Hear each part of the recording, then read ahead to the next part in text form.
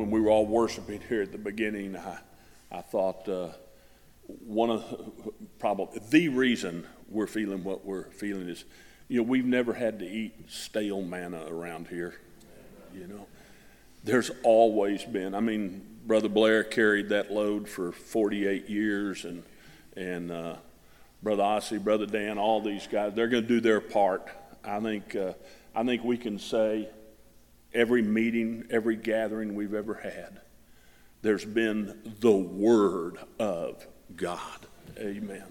Amen. And it's pretty precious, Amen. And I remember that meeting at the Black Hat Saloon, when, oh, ye of little faith, I think I wasn't the only one, but when we were all so tense because Brother Zafir's dad was there for the first time, and we were all trying to behave, and we were singing, it was good, and then all of a sudden, Sister Julie, threw that guitar off and started spinning, and that's exactly it. You described it. She broke through the wall. Amen. Amen. Something happened. It was the Word of God in action. Amen. Amen. Thank you, Jesus. And I think of you, Brother Richard, and what happened. You were able to speak the Word of God, instant in season, even out of season. And we're all responsible for that. Just like Brother Tim just shared, the whole body's got to be alive. A body, when the blood stops flowing, when the oxygen didn't get into the cells, things shut down real quick. You can go without this, you can go without that, and all for a period of time, but you can't go without the oxygen. You got to have it. I think of the scriptures there in Hebrews 10 and where it talks about the new and living way through the veil, But then earlier it talks about how, let me even read it. Amen. Amen. This hope we have as an anchor of the soul, both sure and steadfast, and which enters the presence behind the veil, where the forerunner has entered for us, even Jesus, having become a high priest after the order of Melchizedek, Amen, amen. And that forerunner, he's made a way for us, amen. And the way is into the presence of the Lord, amen. And if we read, there's a little change in analogy when you read over in John 10. Most assuredly I say, he who does not enter the sheepfold by the door but climbs up some other way, the same is a thief and a robber. But he who enters by the door is the shepherd of the sheep, the forerunner. Amen. To him the doorkeeper opens, and the sheep hear his voice, and he calls his own sheep by name and leads them out.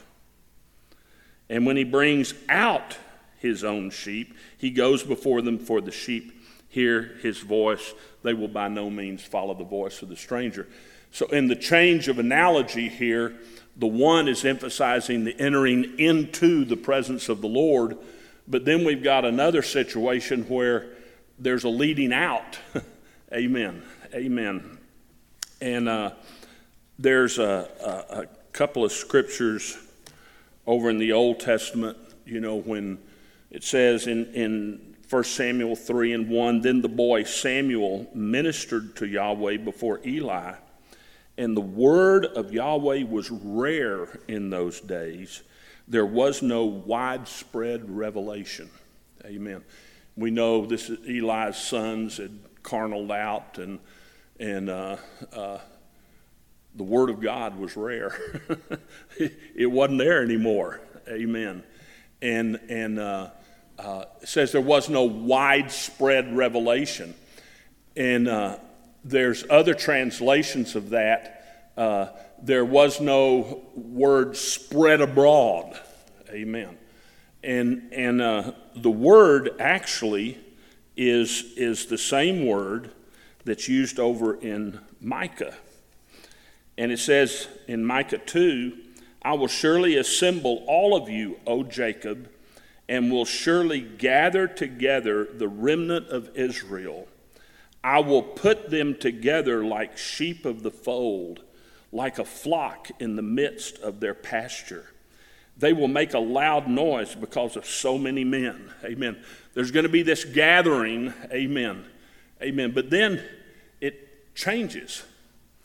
And it says, the one who breaks open, the breach maker, the forerunner, will come up before them. They will break out. Amen.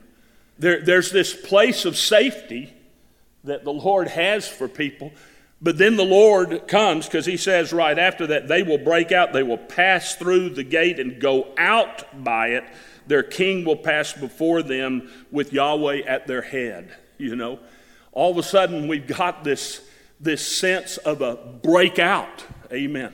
Amen. The breach maker. What happened there with Sister Julie?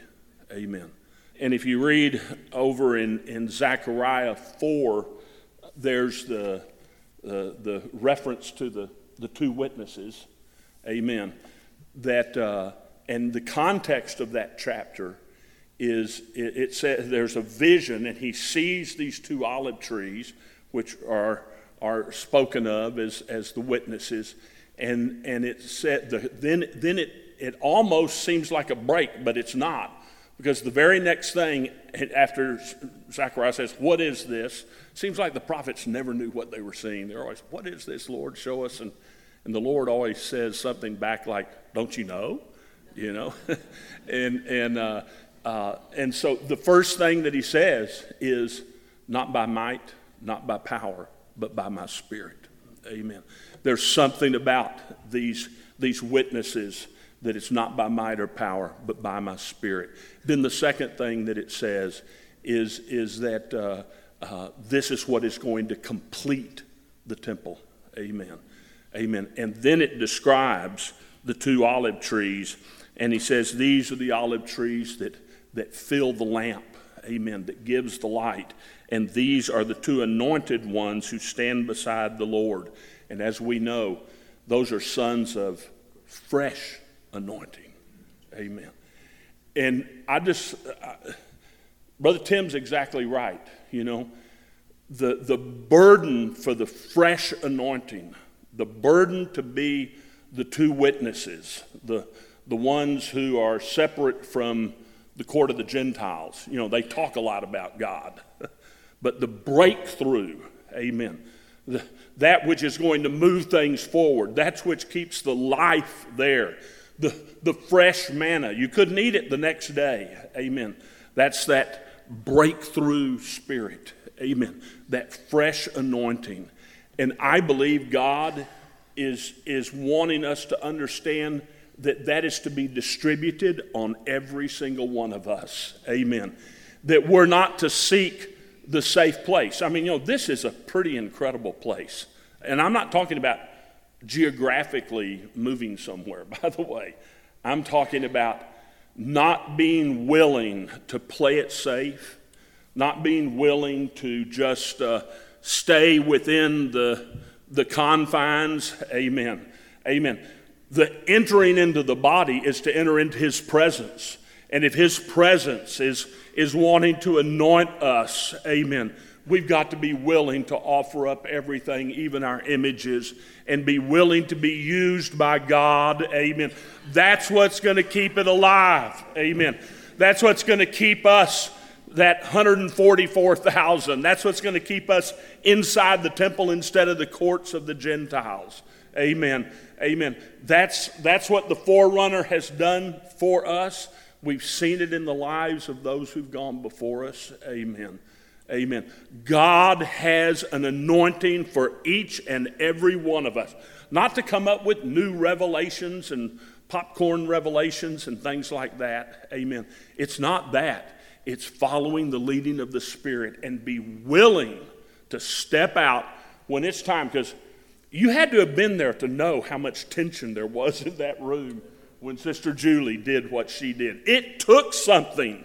Amen. She was more concerned about obeying God than anything else. Amen. And if we stay in that place, miracles will happen like what happened in Brother Richard's family or Brother Tim's family. We've got to stay right there. Amen. Amen. As people with fresh anointing. Amen. In your family, fathers in your family, ministers, everybody. Amen. That's the life we have as a body. Amen. Amen. Thank you, Jesus. I'm so thankful. Amen. Amen. Amen. There's a lot of people who don't feel what we feel. Amen. There's a lot of people who hear a lot about the Word of God, and it does not feel the same way that it feels here. Amen. Amen. It's real. Amen. Amen. Let's be willing to enter the presence and therefore step out of the fold. Amen. Thank you, Jesus.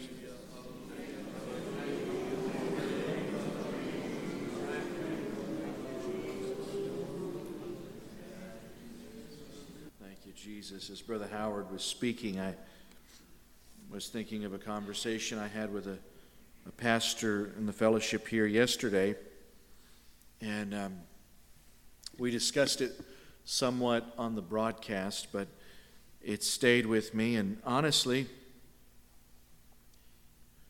the concern that he was raising was just how easy it is for us to be led astray from the essence or the priority of God's purpose in our lives and begin to seek out the circumference or the periphery of God's blessings in our lives. And I think we all battle that. Amen. It doesn't make it easier that we're in a wonderful context and that there's a lot to love and appreciate about the natural aspects and outworkings of who and what God has called us to be.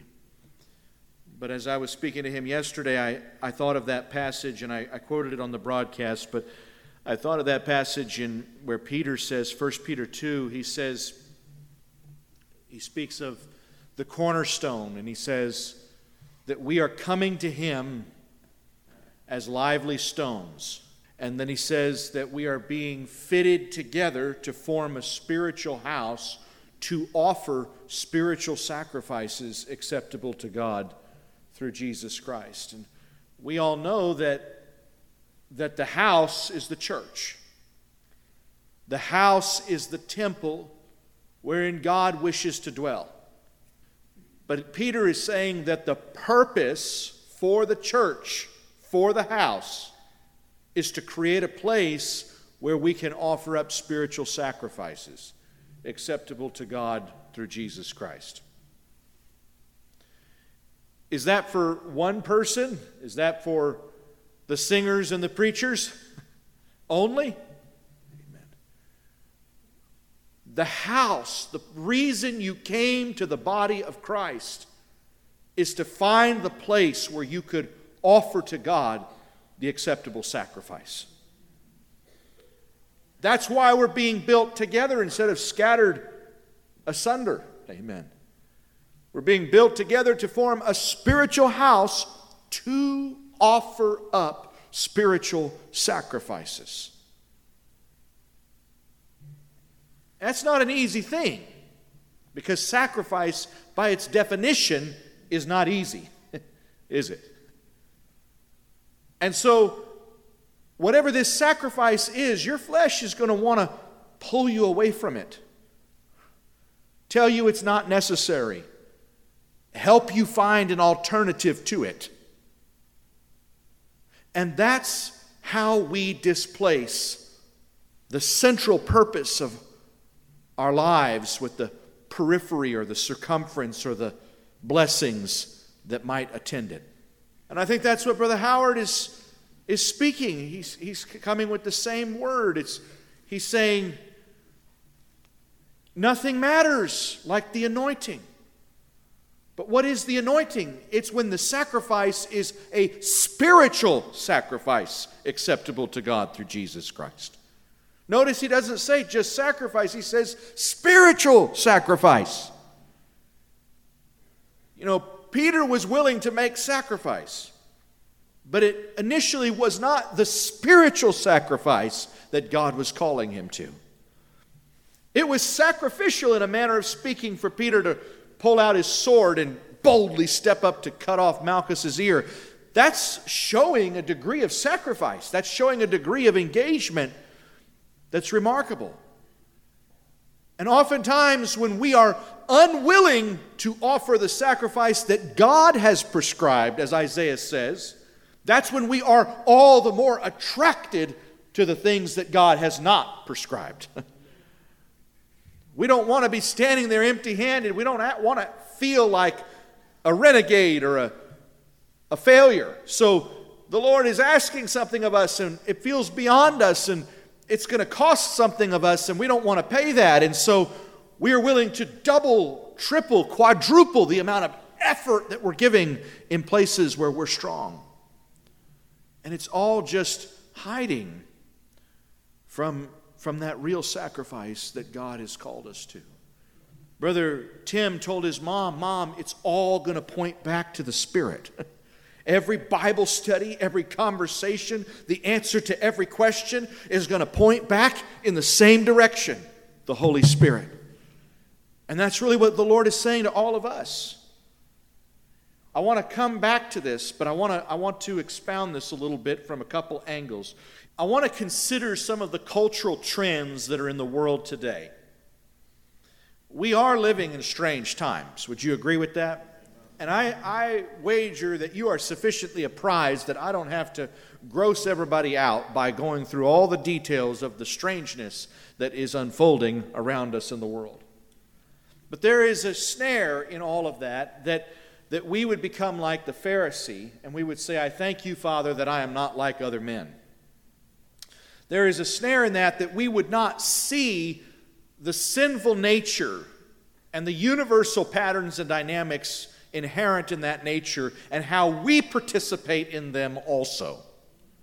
So I have said recently, and I'm going to say it again right now, that every pseudo-gospel, every false salvation model is fundamentally different from Christianity in this.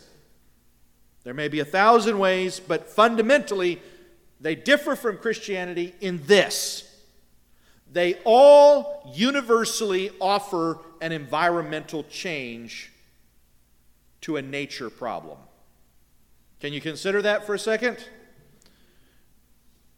I think that students of philosophy would agree that modern socialist states, and in large degree modern liberal states, are directly connected to the philosophy of Karl Marx, which was directly connected to the philosophy of Hegel, which was directly connected to the philosophy of Rousseau. Rousseau famously gave his powerful statement. He said, "Man is born free, but everywhere in chains." It's a powerful statement, would you agree? Oh, it's moving and stupidly false. Man is not born free if we believe the Holy Scriptures. Man is born in sin and shaped in iniquity. But this genealogy of falsehood takes on different forms. Hegel differed slightly from Rousseau, but all of them basically argue that human beings are okay, human beings are good, but it is their environment that is the problem. I thought it was remarkable. What do conservatives and liberals have in common? They share this philosophy introduced by Rousseau. Glenn Beck, who is about as conservative as you could possibly get, says, "People are inherently good." This is a quote. "Our souls are magnificent and capable of extraordinary performance. His first statement is categorically false, but it is elevated by the tacit truth of his follow-up statement. Steve Jobs says, as individuals, people are inherently good. This is a quote again. Then I start to agree with him. He says, I have somewhat more pessimistic view of people in groups. And I remain extremely concerned when I see what's happening in our country, which is in many ways the luckiest place in the world. We don't seem to be excited about making our country a better place for our kids anymore.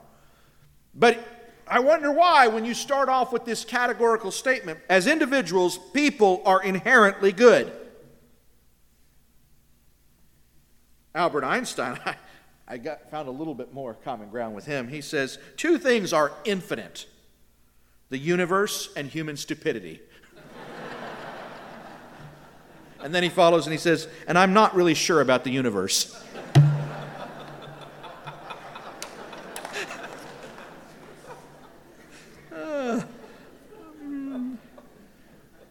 This is a philosophical presupposition.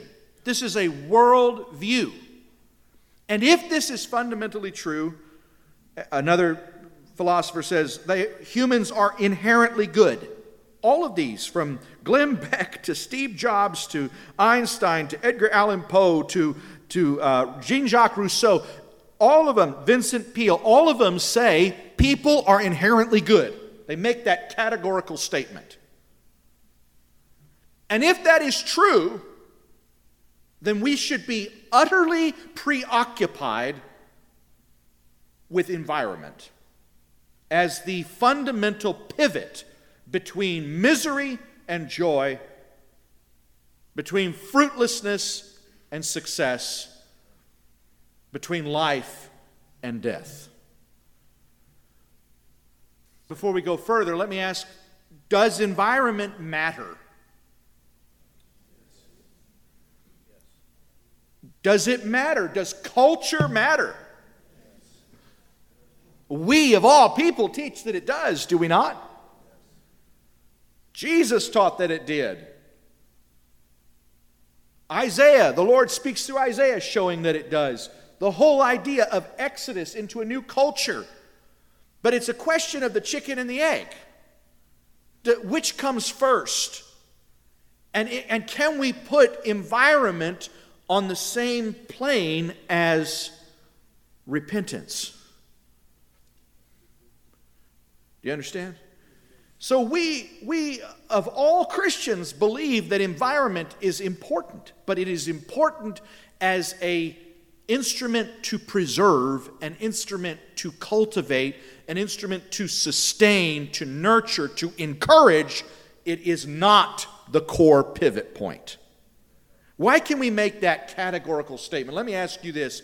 What does the story of Genesis in the garden teach us about the environmental question?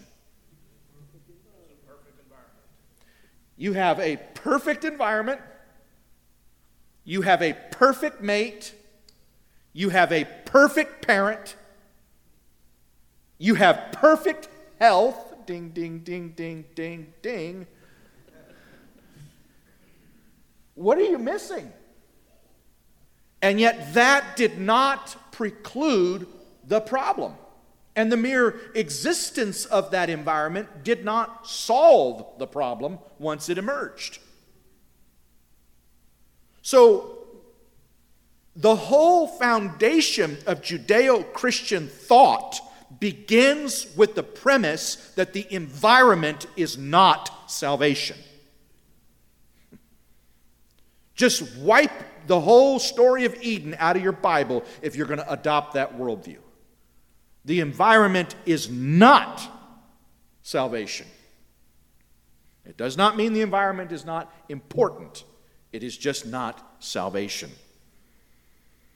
But if we believe this, then all the false gospels are going to present some, along with the true gospel, is going to present some sort of promise of change. Right? If your environment is the problem, then your whole life is going to hang on change. Change is going to be what you look for. Change is going to be what you reach for. Change is going to be what you remember. Change is going to be what you pray for. Change, change, change, change, change, change, change. And I don't mean a change of self. I don't mean a change in the inner man. I mean an external change. When you say he's that way because of the way he was raised, that can be partially true. But if that is fundamentally true, what you're saying is he's not free. And he can't be. He is the product of circumstances outside his control. So there's got to be something, if God truly has made us accountable for our actions, if heaven and hell are real, they cannot be if we are not free.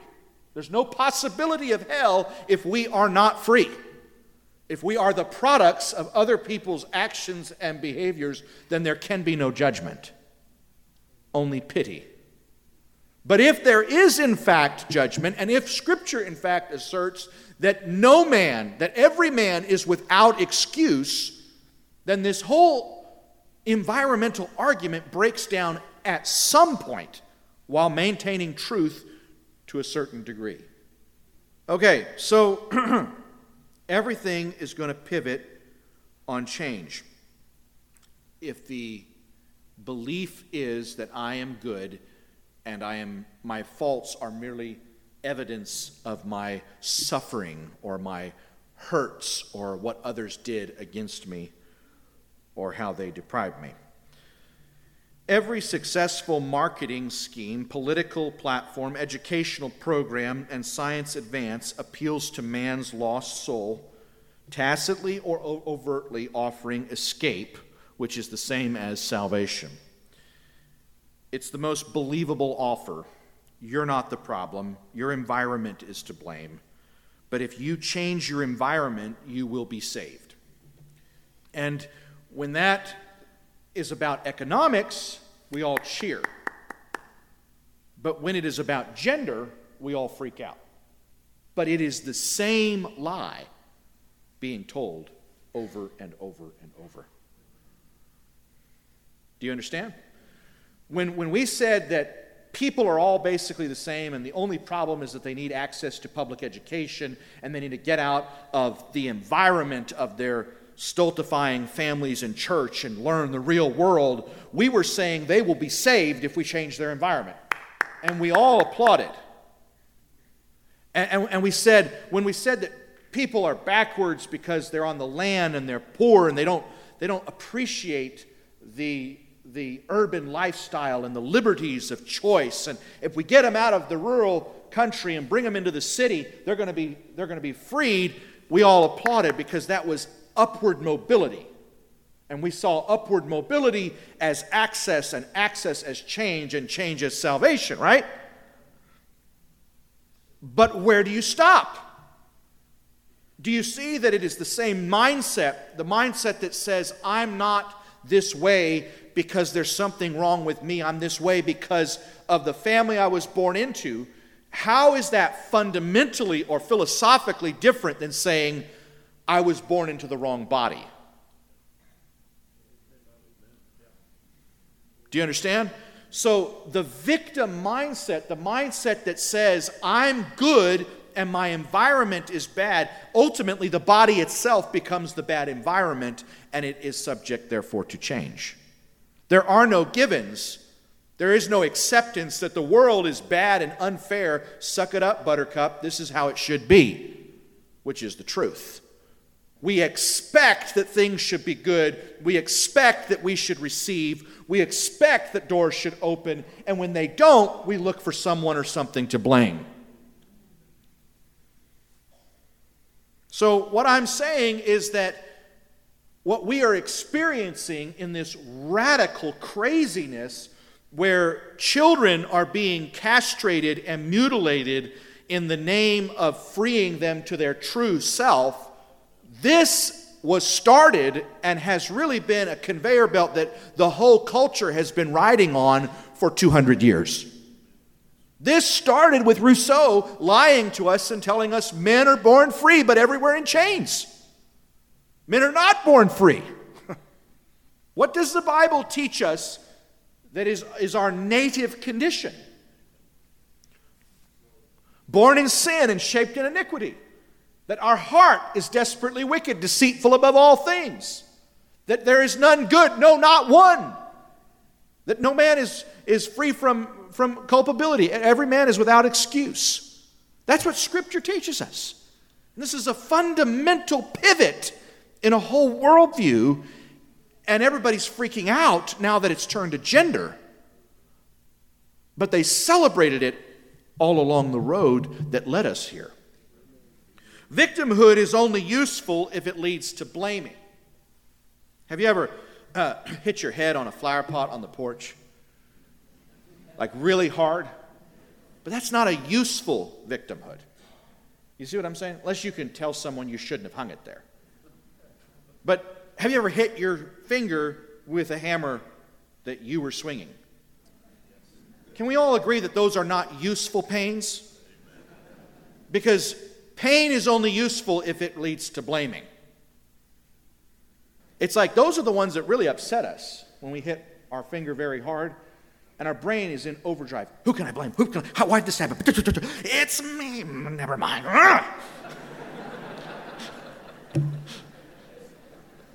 We hate it.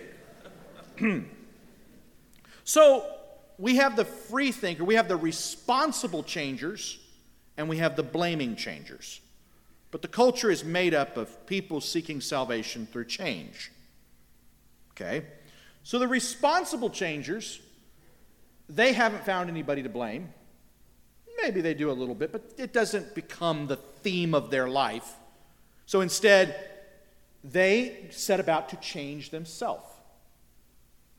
And now we are describing the entire matrix of the free market economy that we love. The economy the laissez-faire economy that we are part of. Everything about this economy tells the responsible, and I put that in scare quotes, change yourself. Okay? Big fundamental changes like your hair color or your hair altogether if you lost it, or lose it if you have it, or dye it brown if it's blonde, and blonde if it's brown, and gray if it's black, and black if it's gray, and tons and tons and tons of change. It's like they put forward this person whose perceived lifestyle and access and power and liberty you envy, and then they say you can look like him or her, implying that if you got their look, you would transcend, you would be free, you would be saved. So you need to change your job, you need to change your house, you need to change your wealth, you need to change your look, you need to change your physique, you need to change your bald head, you need to change your gray hair, you need to change your wrinkly face until you can't do it anymore. And the whole idea is that the responsible are going to make the world rich chasing changes that they believe are going to end in salvation. Why do people do drugs? So here's the third category. So we have the responsible changers, we have the hopeless changers. Why do people do drugs? Because they want to change their reality. They want to see differently. They want to feel differently. They want to lose the reality that traps them, and they want to transcend it through change.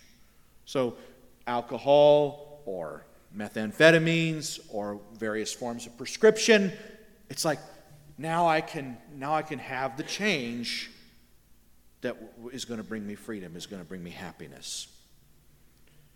Then how many categories do we have so far?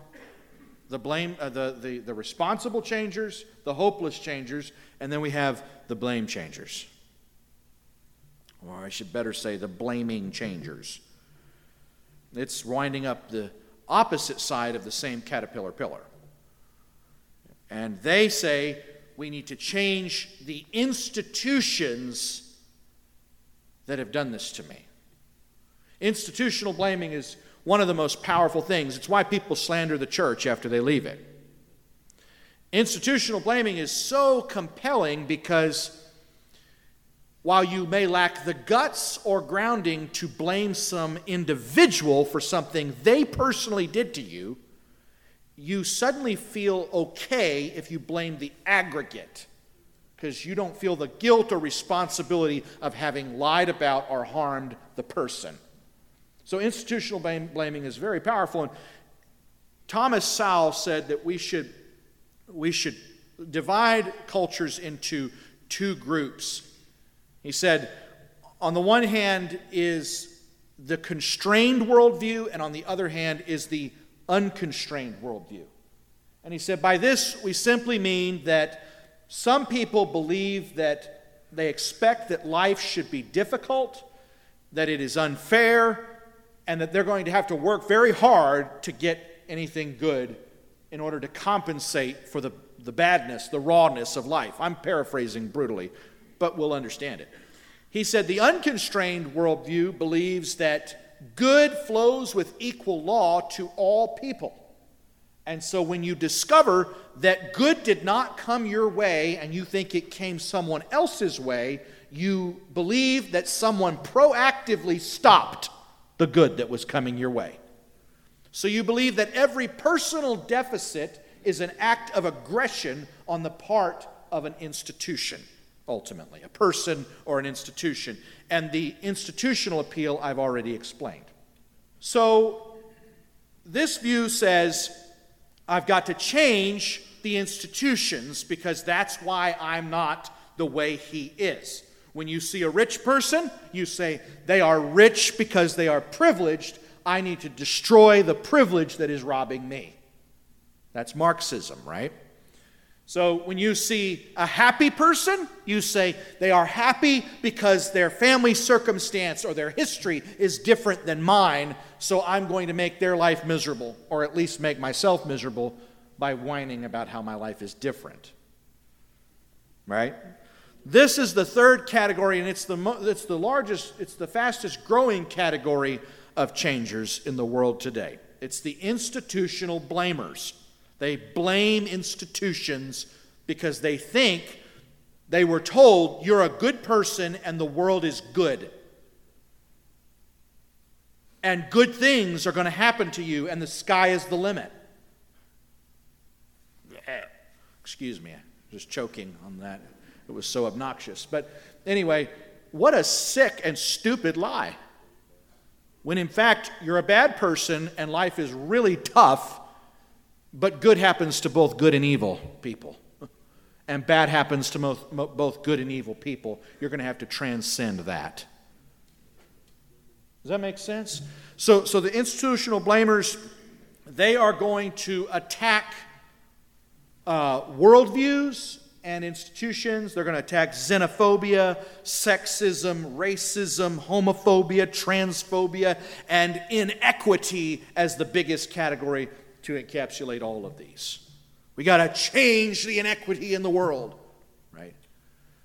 So they set forth these programs that are supposed to alter the inequity and produce the result that the victim class was hitherto deprived of. And sure enough, they build a project housing system and they sell it to the nation and say, if we will do this, these people will find escape and the sky will be their limit. And they do it. And sure enough, all the project housing developments around the nation are evidence of that. Upward mobility, a gateway to success, right? And then they say, well, it's because we didn't do enough. We need to do more. So you go into places, I've been in places in Europe and even the British Isles, and you go into their socialist settings where, I mean, they have done everything. People have paid for housing, paid for health care, but for some odd reason, the problems don't go away. Why? Why? Because your external environment may make your life harder and it may make your life easier, but the pivot point is the human soul. It's your heart condition. It is not your environment.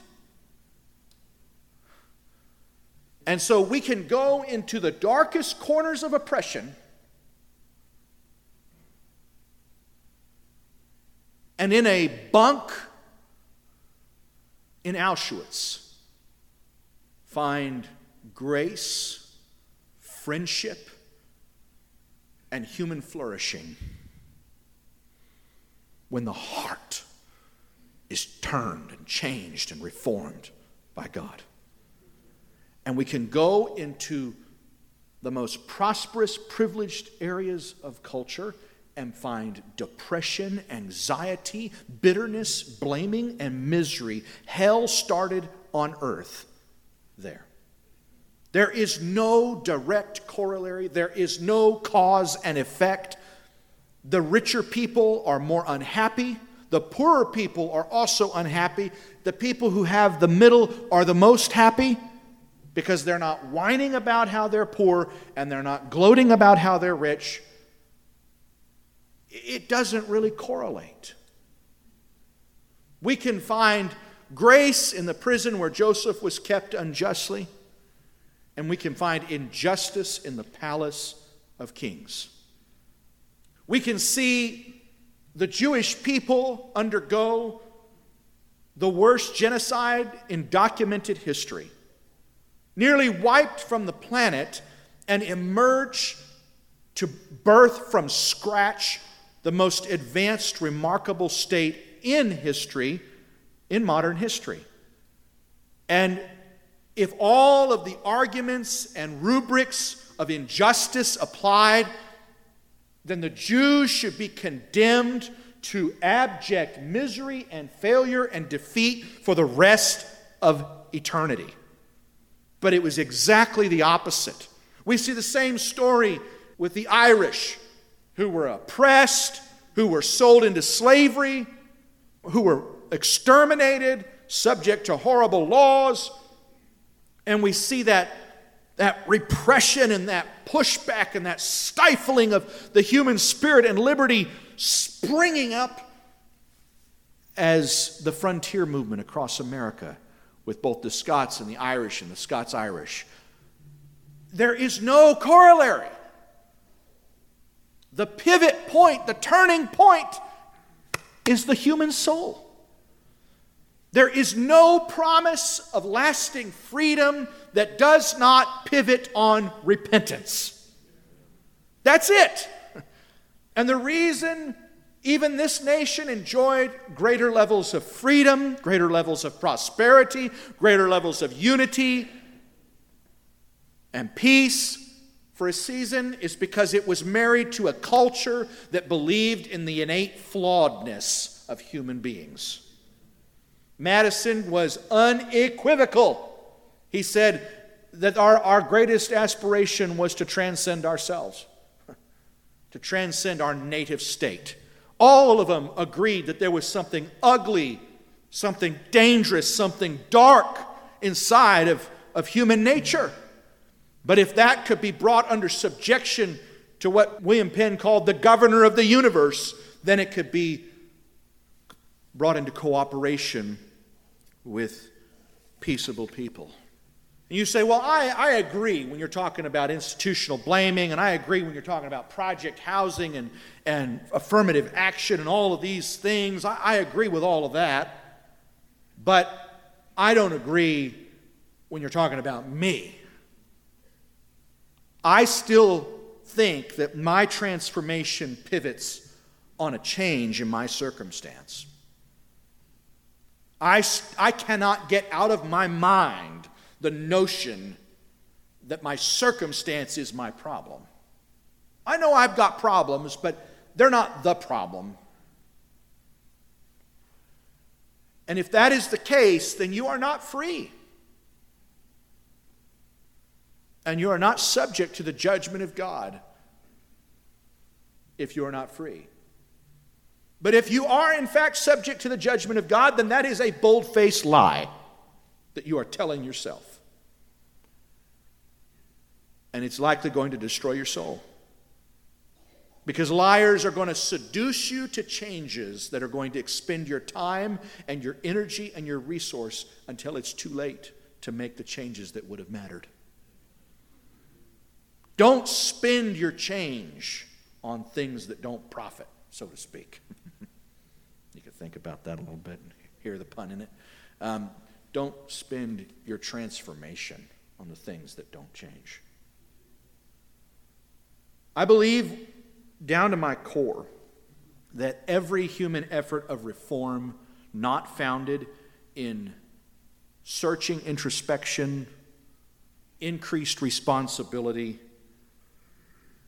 and a change of attitude and heart is guaranteed to fail. It will not produce the freedom, the joy, the bounty, the happiness that is sought. It's got to turn here. This is the catalyst. This mindset, this worldview. And so I think that as we move into this culture of craziness, we need to find these things in ourselves, and we need to become the change we seek in the world, to quote Gandhi, so that we can have something to offer when people come. And we can say, yeah, that's not attached to your race, and that's not attached to your socioeconomic background, and that's not attached to your history, that's not attached to your biology. That is your humanity. And I share it too. And I remember how I frustrated myself for years, failing to take full responsibility. What does the word mean, responsibility? The ability to respond. If that isn't the definition of freedom, I don't know what is. The ability to respond. The ability to say yes to God. There's an American dream, and there's a homesteader's dream. And they can both get you off track. The American dream, I won't spend time on it because you probably see through it. But there is a poison in the bite of the homesteader's dream too. Because if you don't watch it, you will start negating all the changes God has made you able to affect, able to respond to, because you're waiting for that dream that you thought it was all about. You can say, my family's falling apart because we don't have the lifestyle. And if we could just get land, and if we could just get a garden, and if we could just get a coop, or if we could just spend more time like this and do like that. And those things may be peripherally true, and they may be contributions. They may contribute to success or failure. But your salvation is with Jesus through the Holy Spirit, whereby He puts grace inside of you. And with Paul, you can say, I have learned how to be content in every circumstance, in hunger and in plenty. Amen. I have found the secret. I have discovered the secret. The same Paul who said, I know that in me, that is in my flesh, nothing good lives. Dietrich Bonhoeffer, who fought against Nazism and opposed the Reichstag Lutheran Church and tried to bring down the Third Reich itself and was eventually imprisoned and killed for his actions. He said, when all is said and done, the life of faith is nothing if not an unending struggle of the Spirit with every available weapon against the flesh. So now I want to come full circle. I want to say that environment is important, but it's not the pivot. And you are likely following a deception that is going to waste years, if not decades, of your life if you are looking outside for the change when it all comes from within. Repentance is the antecedent to authentic freedom because it says, I am responsible, but Jesus can change the way I feel, think, the way I am at my core. And when that turns, everything else adjusts. Amen. That is the antecedent to true freedom because it is the prerequisite to true responsibility. Amen. They rejoiced that God had granted them repentance unto life. Oh, they can find the life now because they can stop whining. So, let's come full circle. What is it? What is so obnoxious about the internal change, about the repentance change, or the heart change? What is so obnoxious about what God is calling us to, such that it makes us find these excuses all around us? It's what Brother Howard is talking about. It's what I was speaking of at the beginning. God has called you to be a spiritual man. And Paul rebukes the Corinthians for being mere men. We would offer that as an excuse. Paul, don't expect us to be more than mere men. Give me a break, man. In short, it's hard to be more than you are. No, it's not hard. It's impossible to be more than you are. The only way to be more than you are is to rely on, depend on, obey, act upon the grace of another. And that's what's so hard. That in weakness we are made strong. That His power finds opportunity in our brokenness. We don't like that. We wish it weren't so. We resent it. We want grace in order to not be needy. We don't realize that grace does not resolve our need for God. It merely follows the humility that admits it and keeps admitting it. And so, whenever you start getting this, people can seek circumstantial change through a shopping binge. Seriously. They can seek false salvation by going and spending money that they don't have, or even money that they do have. Buying things, changing this, changing that. It's like, it's this false sense of renewal. But what is renewal? It's rebirth. That's how the ancients, they worshiped the winter solstice. They worshiped their gods on the winter solstice. And then they worshiped them again at the other end of the year. They were always looking for this death and renewal because they wanted to be reborn. And that's what all of these image changes are about. You can have this car and you can be reborn. You can have this look. You can have this hairstyle. And we love that because we think that's going to give us the freedom. But we're taking the prison along inside of us. The prison is our own rib cage. And if you get free in here, you can be in a prison. You can be in a concentration camp. And you're still going to be thanking God for the lice because they allowed you to have fellowship. It's here. It's not here. And it doesn't mean that for the weak or for the children or for any of us that our circumstance doesn't at times make life harder or easier. Of course I admit that. And we want to make it as easy as possible. We want to support righteousness as much as possible. That is in fact our duty according to Scripture. We are to create the best possible environment. We are not to put a stumbling block before a little one. That says create a good environment, right? But at the end of the day, you're going to die. Every single person is going to lose everything of their environment until only that which was essential, namely the soul, is going to be left to say, yes, and even if He kills me, I still will trust in Him. You're going to lose everything. Every advantage of environment is going to be stolen, including your skin and your bones and your whole body. It's all going to go to dust. Something has got to transcend your muscles and your circumstance and your looks and all of this. Something more fundamental. It's this grace of God. And we don't want to make the sacrifice because we don't like the vulnerability. We don't like the relationships it requires. We don't like the humility it requires. We don't like the persistence it requires. Oh, we want a one-time fix. We'd do anything if it was never had to be done again. Amen.